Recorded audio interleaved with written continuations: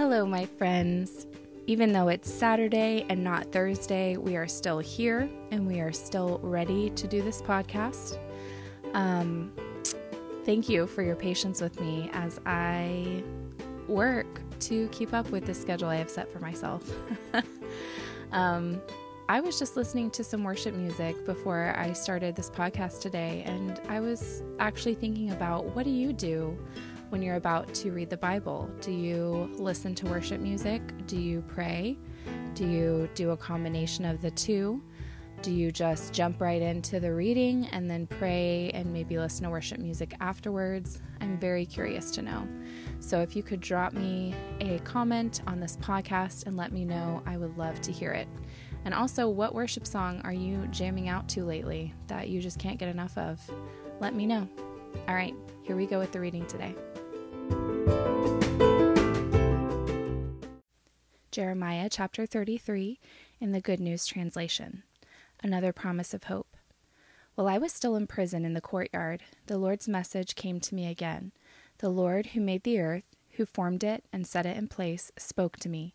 He whose name is the Lord said, "Call to me, and I will answer you. I will tell you wonderful and marvelous things that you know nothing about. I, the Lord, the God of Israel, say that the houses of Jerusalem and the royal palace of Judah will be torn down as a result of the siege and the attack. Some will fight against the Babylonians, who will fill the houses with the corpses of those whom I am going to strike down in my anger and fury. I have turned away from this city because of the evil things that its people have done. But I will heal this city and its people and restore them to health. I will show them abundant peace and security. I will make Judah and Israel prosperous, and I will rebuild them as they were before. I will purify them from the sins that they have committed against me, and I will forgive their sins and their rebellion. Jerusalem will be a source of joy, honor, and pride to me, and every nation in the world will fear and tremble when they hear about the good things that I do for the people of Jerusalem and about the prosperity that I bring to the city." The Lord said, "People are saying that this place is like a desert, that it has no people or animals living in it. And they are right. The towns of Judah and the streets of Jerusalem are empty. No people or animals live there. But in these places you will hear again the shouts of gladness and joy and the happy sounds of wedding feasts. You will hear people sing as they bring thank offerings to my temple. They will say, 'Give thanks to the Lord Almighty, because he is good and his love is eternal.' I will make this land as prosperous as it was before. I, the Lord, have spoken." The Lord Almighty said, "In this land that is like a desert, and where no people or animals live, there will once again be pastures where shepherds can take their sheep. In the towns in the hill country, in the foothills, and in southern Judah, in the territory of Benjamin, in the villages around Jerusalem, and in the towns of Judah, shepherds will once again count their sheep. I, the Lord, have spoken." The Lord said, "The time is coming when I will fulfill the promise that I made to the people of Israel and Judah. At that time I will choose as king a righteous descendant of David. That king will do what is right and just throughout the land. The people of Judah and of Jerusalem will be rescued and will live in safety. The city will be called the Lord our salvation. I, the Lord, promise that there will always be a descendant of David to be king of Israel, and that there will always be priests from the tribe of Levi to serve me and to offer burnt offerings, grain offerings, and sacrifices." The Lord said to me, "I have made a covenant with the day and with the night, so that they always come at their proper times, and that covenant can never be broken. In the same way, I have made a covenant with my servant David, that he would always have a descendant to be king, and I have made a covenant with the priests from the tribe of Levi, that they would always serve me, and that those covenants can never be broken. I will increase the number of descendants of my servant David and the number of priests from the tribe of Levi, so that it will be as impossible to count them as it is to count the stars in the sky or the grains of sand on the seashore." The Lord said to me, "Have you noticed how people are saying that I have rejected Israel and Judah, the two families that I chose? And so they look with contempt on my people and no longer consider them a nation. But I, the Lord, have a covenant with day and night, and I have made the laws that control earth and sky.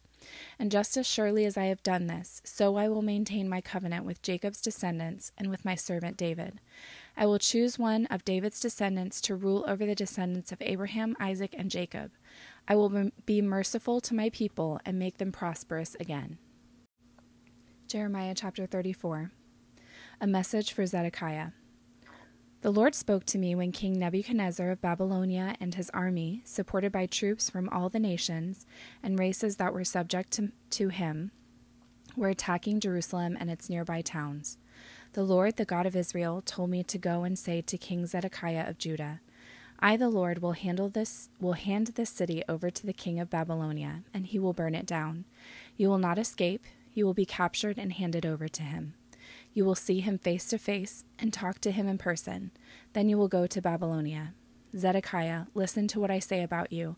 You will not be killed in battle. You will die in peace, and as people burned incense when they buried your ancestors, who were the kings before you, in the same way they will burn incense for you. They will mourn over you and say, Our king is dead. I, the Lord, have spoken. Then I gave this message to King Zedekiah in Jerusalem, while the army of the king of Babylonia was attacking the city. The army was also attacking Lachish and Azekah, the only other fortified cities left in Judah. Deceitful treatment of slaves. King Zedekiah and the people of Jerusalem had made an agreement to set free their Hebrew slaves, both male and female, so that no one would have an Israelite as a slave. All the people and their leaders agreed to free their slaves and never to enslave them again. They did set them free, but later they changed their minds, took them back, and forced them to become slaves again. Then the Lord, the God of Israel, told me to say to the people, I made a covenant with your ancestors when I rescued them from Egypt and set them free from slavery. I told them that every 7 years they were to set free any Hebrew slave who had served them for 6 years. But your ancestors would not pay any attention to me or listen to what I said. Just a few days ago, you changed your minds and did what pleased me. All of you agreed to set all Israelites free, and you made a covenant in my presence, in the temple where I am worshipped. But then you changed your minds again and dishonored me. All of you took back the slaves whom you had set free as they desired, and you forced them into slavery again. So now I, the Lord, say that you have disobeyed me. You have not given all Israelites their freedom. Very well then, I will give you freedom, the freedom to die by war, disease, and starvation. I will make every nation in the world horrified at what I do to you. The officials of Judah and of Jerusalem, together with the palace officials, the priests, and the leaders, made a covenant with me by walking between the two halves of a bull that they had cut in two. But they broke the covenant and did not keep its terms. So I will do to these people what they did to the bull. I will hand them over to their enemies who want to kill them, and their corpses will be eaten by birds and wild animals. I will also hand over King Zedekiah of Judah and his officials to those who want to kill them. I will hand them over to the Babylonian army, which has stopped its attack against you. I will give the order, and they will return to this city. They will attack it, capture it, and burn it down. I will make the towns of Judah like a desert where no one lives. I, the Lord, have spoken. Jeremiah chapter 35. Jeremiah and the Rechabites. When Jehoiakim, son of Josiah, was king of Judah, the Lord said to me, Go to the members of the Rechabite clan and talk to them. Then bring them into one of the rooms in the temple and offer them some wine. So I took the entire Rechabite clan, Jaazaniah, the son of another Jeremiah, who was Habazziniah's son, and all his brothers and sons, and brought them to the temple. I took them into the room of the disciples of the prophet Hanan, son of Igdaliah. This room was above the room of Maaseiah, son of Shallum, an important official in the temple, and near the rooms of the other officials. Then I placed cups and bowls full of wine before the Rechabites, and I said to them, Have some wine. But they answered, We do not drink wine. Our ancestor Jonadab, son of Rechab, told us that neither we nor our descendants were ever to drink any wine. He also told us not to build houses or farm the land and not to plant vineyards or buy them. He commanded us always to live in tents so that we might remain in this land where we live like strangers. We have obeyed all the instructions that Jonadab gave us. We ourselves never drink wine, and neither do our wives, our sons, or our daughters. We do not build houses for homes. We live in tents, and we own no vineyards, fields, or grain.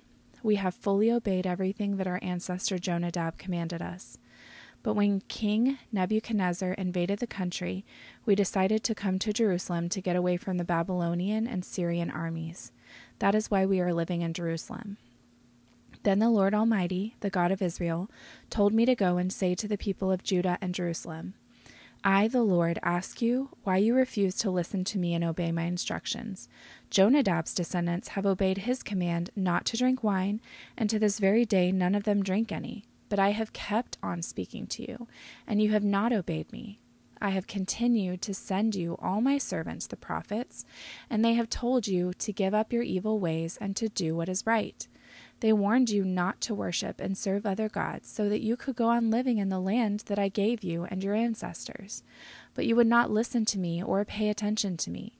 Jonadab's descendants have obeyed the command that their ancestor gave them, but you people have not obeyed me. So now I, the Lord Almighty, the God of Israel, will bring on you, people of Judah and of Jerusalem, all the destruction that I promised. I will do this because you would not listen when I spoke to you, and you would not answer when I called you. Then I told the Rechabite clan that the Lord Almighty, the God of Israel, had said, You have obeyed the command that your ancestor Jonadab gave you. You have followed all his instructions, and you have done everything he commanded you. So I, the Lord Almighty, the God of Israel, promise that Jonadab, son of Rechab, will always have a male descendant to serve me.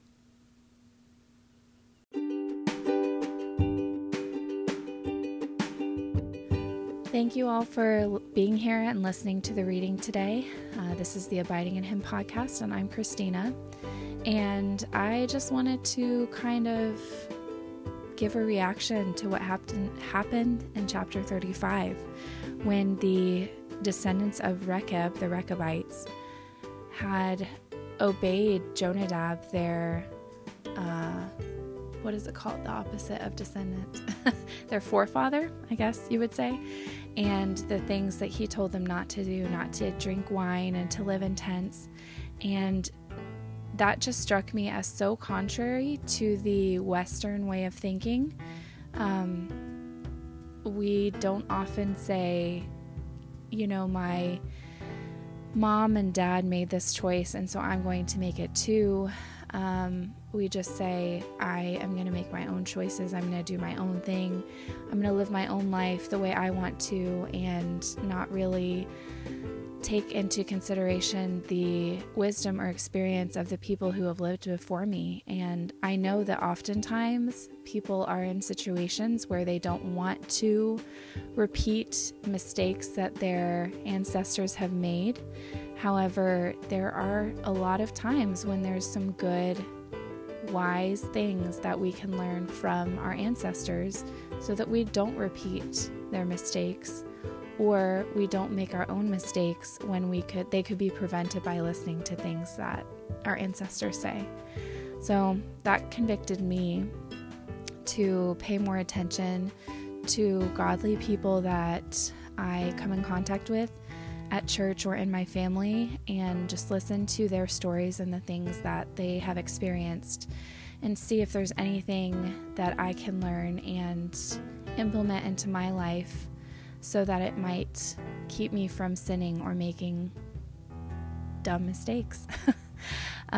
Anyway, so I just wanted to share that. Hope you all have a wonderful day, and I will see you back here next time. Okay. Peace.